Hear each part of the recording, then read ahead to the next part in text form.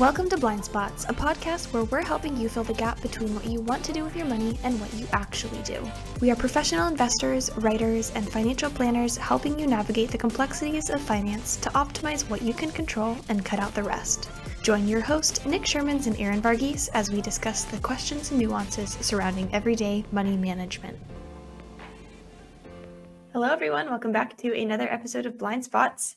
In today's episode, we are going to be talking all about what your financial advisor does every single day. You may see them once a year, once a quarter, every other month, but what are they really doing in between that time to manage your money and to serve you? So today we're going to be going over what you might think your advisor is doing and what we actually do here at Pure Portfolios. And we are qualified to speak on this topic because both myself and Aaron have worked on both sides of the aisle. We've worked for mega firms, mega public firms, some of the largest institutions on the planet, and we've also worked on the independent side, on the RIA side. So we'll talk about the genesis of this topic, where it came from. Aaron's got a great story. I've got a story. And our biggest frustration at Pure, because we focus a lot on our content, the podcast, marketing, the blog, videos, just to educate people to make better decisions, whether that's financial planning or investment management, behavioral issues. And we always run into this misconception that all advisors are the same, and that if you work with an advisor, you can check the box, it's all good. And look, there's a lot of really good advisors, but there's more poor advisors. So we're going to unpack a lot of this for you and delve into the daily behaviors of an advisor at a large publicly traded firm. So the ones you see on TV, the ones you see on commercials, the ones you see in the newspaper, in the Wall Street Journal, the talking heads on CNBC, those are all troops for the mega Wall Street advisor versus what we do at a firm like Pure, because I think you'll see there's a night and day difference on the daily behavior. So we're going to talk a lot about incentives, about behaviors and habits. And this podcast is for those that work with a publicly traded big bank, insurance company, strip mall advisor. And we're not going to name names because I don't want to get sued, but you should be able to connect the dots. So why don't you start out with your experience, maybe in hindsight, how do you feel about that time period of your life and your work experience there? Just general consensus. So I started as a suit and tie, as I'll call it, when I was in my in my 20s, in my late 20s. So I was green. I didn't really know any better. I'm 41 now. So I wore a suit and tie to work every day, worked for a big public private bank, met a lot of great people. It was a great experience, but I quickly learned what game they were playing, what was important, what drove my compensation, what incentive systems were in place to drive my behavior. And it had nothing to do with client outcomes. Like, we never talked about client outcomes.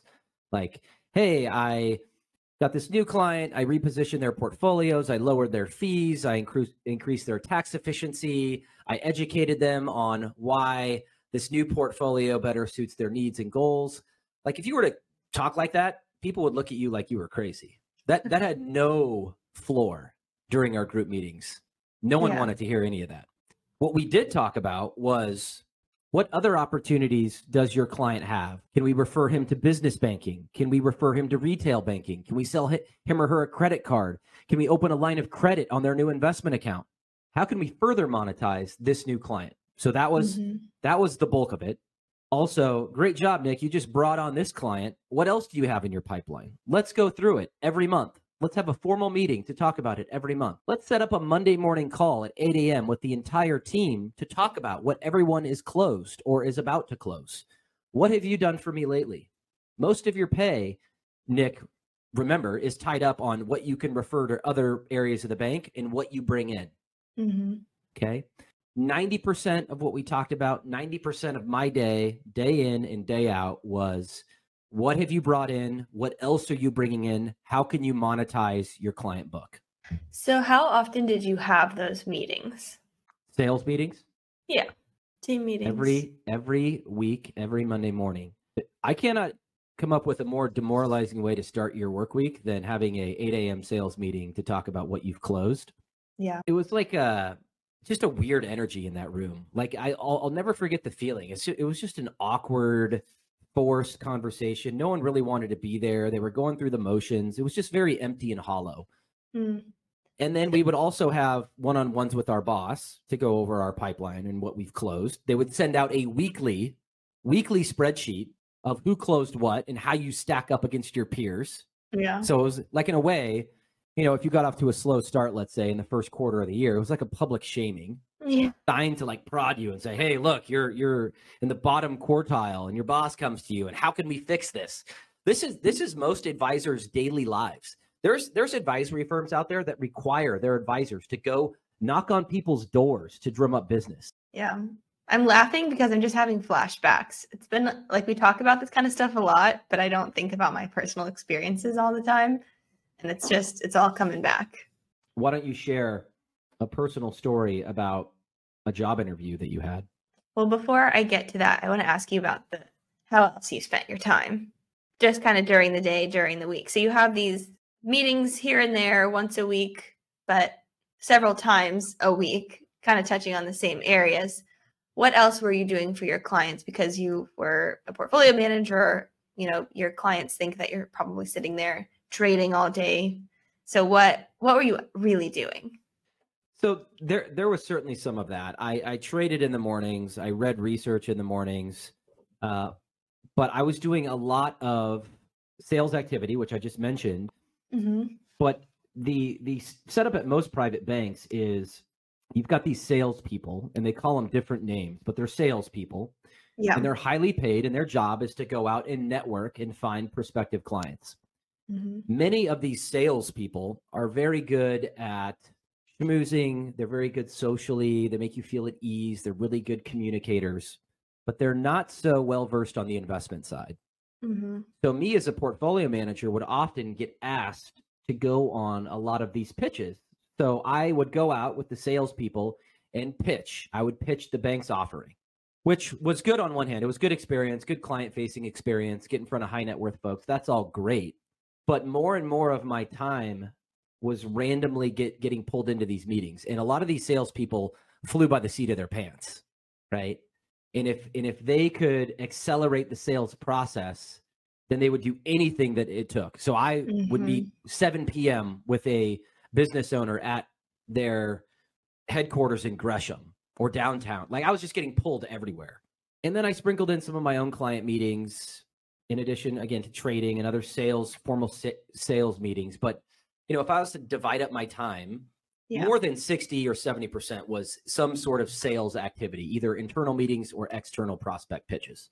So 60 to 70% focusing on prospecting, and then the rest, 30 to 40%, was on your personal client? Yeah, I think that's a fair breakdown. But I also think what most people miss is, if you want to cut through a lot of the BS that your advisor talks about, ask them how they're paid, especially if they work for a big firm. Because I'm a firm believer that incentives drive human behavior. If I'm incentivized to cross-sell, like you saw this with the Wells Fargo scandal. Yeah. Right? And that was the most egregious example. But incentives were driving that behavior. You have to open 10 checking accounts a day. Well, then what are you going to focus on? Open 10 checking accounts a day. Some were made up, some weren't. But hey, who's counting? It's 10. So if you want to understand what your advisor does every day, understand their incentives. And I know it's probably awkward to say, hey, buddy, how do you get paid? But it's not really that awkward. If you're entrusting someone and you're paying tens of thousands a year in fees, to understand where that money goes, how they're being paid, what incentives that you might not see that could be bad for you and good for your advisor. Unpack all of that, and you'll understand some of the advice through a little clearer lens.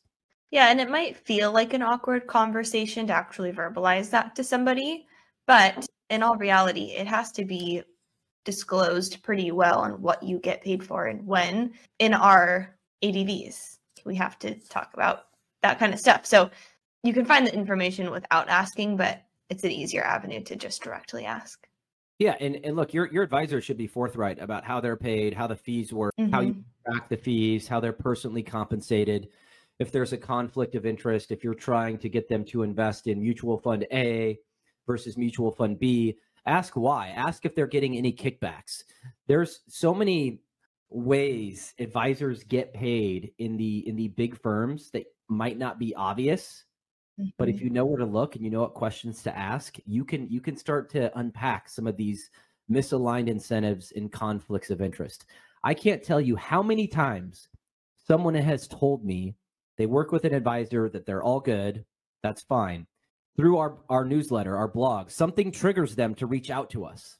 They sit down, they show us their portfolio, they share with how their advisor is working with them, they share the advice their advisor is giving them. If they work with a big institution, a big public bank, a big insurance company, a big Wall Street firm, 99 times out of 100, or the majority of times, we find egregious violations of basic portfolio management principles, of tax inefficiency, of excessive fees, of conflicts of interest, of misaligned incentives. I can look at someone's statement and tell them where they should look further. And it's like you can see the light bulbs go on and things start to churn. They don't always change, but I feel like I've done my job as a professional fiduciary by pointing these things out. That gives me satisfaction. Okay, so typical day, 60 to 70% spent gathering assets, meeting with prospective clients, meetings, that kind of stuff. The scale is definitely tilted away from the client focus. Those people that you are actually bringing on then fall kind of to the back burner. So I don't know how relevant my story really is in this conversation, but I think it speaks to the industry and how it can look, and that's not always pretty. So, we talk about how there's this misconception that all advisors are the same. And so I think that this goes down that path. So when I was coming out of college, I was trying to figure out where I wanted to land. I was working at a big bank, never in the wealth management space at the bank, but had lots of experiences similar to what Nick did, where your incentives truly do drive your behavior because you have these goals that you are supposed to meet. Now, the bank that I worked for said at this time that, you have these goals, you're supposed to meet it. It's kind of like strike 1, 2, 3, then you're out. But the rumor around was that no one was really out like they were at some other larger institutions like Wells Fargo. So the natural progression for someone like myself would have been to transition into the wealth management space. But because of some experiences that I had seen internally, I wasn't interested in making that transition. So I started, of course, looking elsewhere. And one of the places that I interviewed for laid out this pretty extensive interview process, which I'm new to the game. I don't really know what to expect. Sounds good. I'll go through the process. First meeting is coming to a close at about an hour. It sounds pretty typical to what I thought I should expect. And as it's coming to a close, they say, okay, here's the next step. This is what the next meeting will look like. Prior to the next meeting, we need you to provide us a list of 50 names, friends, family that you can contact. And the idea was that you would start building your book of business off of this list of names. And they said explicitly, if you cannot do that, then we don't want to move forward. So knowing what I knew about the industry, that wasn't the type of position that I wanted to be in, and that wasn't the type of company that I wanted to work for. So I thanked them for their time and graciously ended the interview process after meeting number 1. But it just really set the tone for the type of firm that I had my eyes set on that I wanted to find. And eventually I found Pure Portfolios, which is far opposite from that experience. But it's just really sad to me that there are people trying to get into the industry and do right by clients, and they fall trap into these types of firms. Aaron, what percentage of financial advisor roles coming out of college or someone with limited experience are really sales jobs, in your opinion? The best advice that I got from someone who is a seasoned advisor was to find a role that you can grow in. And if you don't find that type of position where you can kind of move up, you're going to 100%, 10 times out of 10, be in a sales position, because that's just what your options are. Because for the licenses that you are required to obtain, you have to work at a firm. And it's this vicious cycle of you can't get your licenses unless you work at the firm, but you can't work at the firm unless you have your licenses. So it's almost a guarantee unless you hit the lottery or you know someone that you're going to be in a sales position. It's just a fact of the matter, in my experience. I think your experience is pretty accurate with most people that are trying to break into this business, which is a shame, really. Yeah. So one more quick story. So there's an insurance company out there. They're a private insurance company, but they're massive. 99% of people on this podcast would have heard of them. I'm not going to name them. Their playbook for growing, and I'm not even kidding because I worked at this place. I've seen it with my own eyes, is to hire young people out of college. They actually have a college internship program that bring people in. The hiring insurance company knows most of these young people are going to fail. Their job is purely sales-based, based on selling insurance, okay? Once the intern is in the building, once they become an employee, they are teamed with a senior agent, a senior advisor. I mean, they call them an advisor, but you're really an insurance salesman, okay? A senior person. That senior person probably knows there's a very, very high chance of this young green intern flaming out of the business. But they ask the young intern, who's now an employee, to contact their closest 30 friends and family to bring in. Okay, their livelihood, their job depends on it. So they do it. Fast forward a year, 6 months later, that intern has lost their job. They've lost their momentum. Their network doesn't extend beyond their friends and family, and they're looking for a different job. Meanwhile, all the clients that senior person now inherits, right, from the broker that has moved on or from the agent that has moved on, are now his or hers.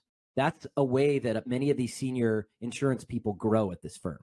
They knowingly bring in people, knowing damn good and well they're probably going to fail, but they absorb all the friends and family that these people bring in, and they do it multiple times a year, year over year, and that's a growth strategy for this company and these older agents. And it's just appalling to me. Yeah, and that's one of the reasons why I stayed away from it's most of these big banks, big broker dealers that offer those types of college programs. And the way that you described it, it almost sounds like a pyramid scheme. Like you get your people in your downline starts signing other people up underneath them. And then you constantly have this stream of people who are just kind of building it out. But it's really brutal. And I feel for anyone who wants to get into the industry because almost everyone goes through it. And I think that most people probably come into it with good intentions and wanting to be that 1 or 2% that makes it, because seriously, these places really have like a 99% fail rate. Right. And it's just really sad. Right. It truly is. So let's shift gears because let's talk about the way Pure was set up. So it really was Pure was set up was to do the opposite of what I witnessed in my personal professional life, where 70% of my daily behaviors were based on sales. So when I launched the company in 2016, I was very adamant about not having sales goals, zero sales culture, zero sales meetings. All of our advisors spend zero time drumming up business on their own. We don't do marketing events. We don't do seminars and ask our clients to bring their friends.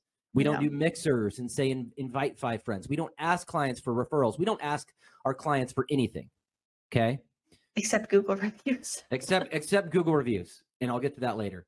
My vision was to create an educational suite of content, blogs, videos, podcasts, market commentaries, and throw it on the internet. And we did that year after year after year. Our content is a work in progress. It's not the best. It's not the worst, but I think it's gotten better over time. Google search likes that. Google search likes the consistency of content, updating your website with additional content. Therefore, Pure Portfolios is starting to rank higher in Google search. So when a prospective client comes to us, it probably started with them typing into Google, low fee financial advisor, low cost advisor. Pure ranks higher. They click on Pure. They read our website. We've got a Let's Talk form. They type their email, little blurb about their situation. We get that. We reach out. We tell our story. It's no full court press. Our job, I always say this to prospects. Aaron's heard this. Our job is to give you information so you can make an informed decision. My job is to be fully transparent, giving people information so they can make the best decision for their family. Yeah. If they decide Pure is not a good fit and they're working with a high cost advisor and go to Vanguard, we celebrate that as a win.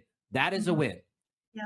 If they want to do it themselves and land at Schwab, that's a win. Taking clients away from high cost, high fee conflicted advisors really fires me up. And if they join Pure, that's fine too. So the way we've positioned the company is to be a more personalized, lower cost service, right? So if you go to Vanguard, they're great. They're the low cost leader, but they're very impersonal. You get someone with a headset like this on the East Coast managing 30,000 clients. Yeah. Highly impersonal, but okay for low fee seeking consumers. On the high end, right? You walk into a suit and tie office, class A office in a high rise, you're going to pay over 1%. You're going to get a mutual fund portfolio. You're going to get a relationship, however, with someone that knows your family, that gets into your goals and dreams and career and all that. Okay. But you're paying a lot for it. It's a personal partnership, but you're paying a lot for it. We've designed our company to be a low fee personalized service, slightly more expensive than Vanguard, with the personal service you would expect with a more traditional advisor. So our daily behaviors are completely different. And I hate being called a financial advisor. It really makes my skin crawl because what we do versus what the average Wall Street advisor does on a daily basis is night and day. I went to Bandon Dunes a couple years ago, and there was a group, some of the guys I knew, some of the guys I didn't. And one of my friends said, "Oh, my friend from high school is coming. He does the same thing as you." And I pause and I look at him and I'm thinking, okay, what firm does this guy work for? He names like the biggest, most fined SEC fined firm out there. That's really just a sales culture. And I didn't say anything, but I take offense to that. Like, I don't want to be lumped in with guys that are breaking laws and on the SEC's bad list. So what I'm saying is our behaviors are heavily client centric. Our content is our sales team, if that makes sense. But our content doesn't need a raise. It doesn't call in sick. It doesn't require mixers or events. It doesn't get paid a salary. It just lives on the internet and allows people to find us. Okay. That eliminates 70% of what most advisors do. It frees us up to focus on what's important, which is client outcomes, talking to clients, running their financial plans, managing the money, trying to improve our investment process, and writing educational content. That's basically all we do. So to bring it kind of back around to where we started, break down your day for me, which it's going to be a little bit different now because you're a business owner now versus what you were doing before, but you still very much so work in the business every single day. So break down your day. Yeah, so my day's different than most. So I'm the president of Pure. I own the company. So I'm trying to build a culture, managing a team, creating an identity. So that's a chunk of what I do. But I also manage a decent portion of our clients. I'm the lead on a decent portion of our clients. I'm the chief investment officer, which means I make all the investment decisions. I built our investment platform. It's rules heavy. So it doesn't require me to come in and say, I think emerging markets are going to do well this month. It's based on a series of rules. We're always trying to improve and refine it, but it's a non-emotional way to invest. I write and produce most of our content. I'd like that to change because I think we have some talent and we're going to be adding more talent. And I think I'd like to unleash them. I think our listeners and readers would like to hear a different voice. And I'm also heavily involved in our client service, client meetings, answering client questions on what's going on with the market. Like last year was a really difficult year. I feel like I had more calls than I usually would, which is great. I think in difficult markets, people want to communicate. That's why they hire us and don't go to a Vanguard, because when the stuff hits the fan, people want to talk to a real human. So I felt like last year I was doing more on the market-related commentary through the blog, and then also talking with people more and getting pulled in some of Aaron's meetings and some of Toby's meetings, just because last year was a scary year. So that's why we're here. So very heavy on the client service front, in addition to my other responsibilities, which I just mentioned. So, of course, you don't have sales goals here, but we're also not stagnant. We want to grow the business. So part of that is bringing on new clients. And I think that in any firm that's growing, it's always going to be part of the business. So going back to the first part of our conversation, you had said 60 to 70% of your time was spent on bringing in new business. How does that look against what you do now? Give me the percentage. Yeah. So I would say I spend 20% of my time in any given month telling our story to prospective clients. And I'm going to give you an example. So back when I was getting pulled in at the private bank to all these sales meetings, I was very focused on my prep. Like I would have 2 pages of notes of what I wanted to cover, yada, yada, points that I wanted to hit on with the bank. And it was very forced. It didn't feel natural to me. Like I really didn't believe in what we were selling, like expensive mutual funds, 1.25% in fees. But I was green and I was learning. So that's what I did. At the peer side, I don't view my prospective client meetings as sales calls or sales meetings. I'm simply giving them information. I'm telling them a story. I don't need any notes. I believe in what we're doing. Like I crafted it with my bare hands. I'm passionate about what we offer at Pure, and 90% of our clients come from other advisors. So clients that finally the light goes on, the clients that are working with an advisor and that are on our newsletter and they're reading our blog week after week, usually there's a catalyst and they come to us. Finally, they come to us and they share what they're doing. And our conversion rate is extremely high because this stuff isn't rocket science. Okay. You're paying 1.25%. Our fees start at 0.65%. That equals thousands and thousands of dollars in savings. You use expensive mutual funds that charge me another 1% or more. We don't use any mutual funds. Now you're talking even more in thousands, right, in savings. We own mutual funds in a taxable account that spit off capital gains every year. I'm paying more in taxes. We don't do any of that. We optimize where you own certain assets for taxes.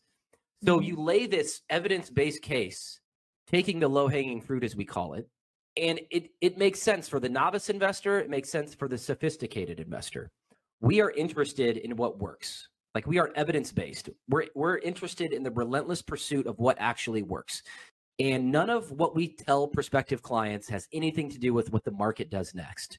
It has nothing to do with what I think happens next. It's all harvesting the things we can control. Okay, last year showed that investing is actually hard. Okay, an up market covers up a lot of warts. Most people working with these high fee advisors didn't care because they were making 9, 10% a year. But once it gets difficult, suddenly what you pay for advice matters.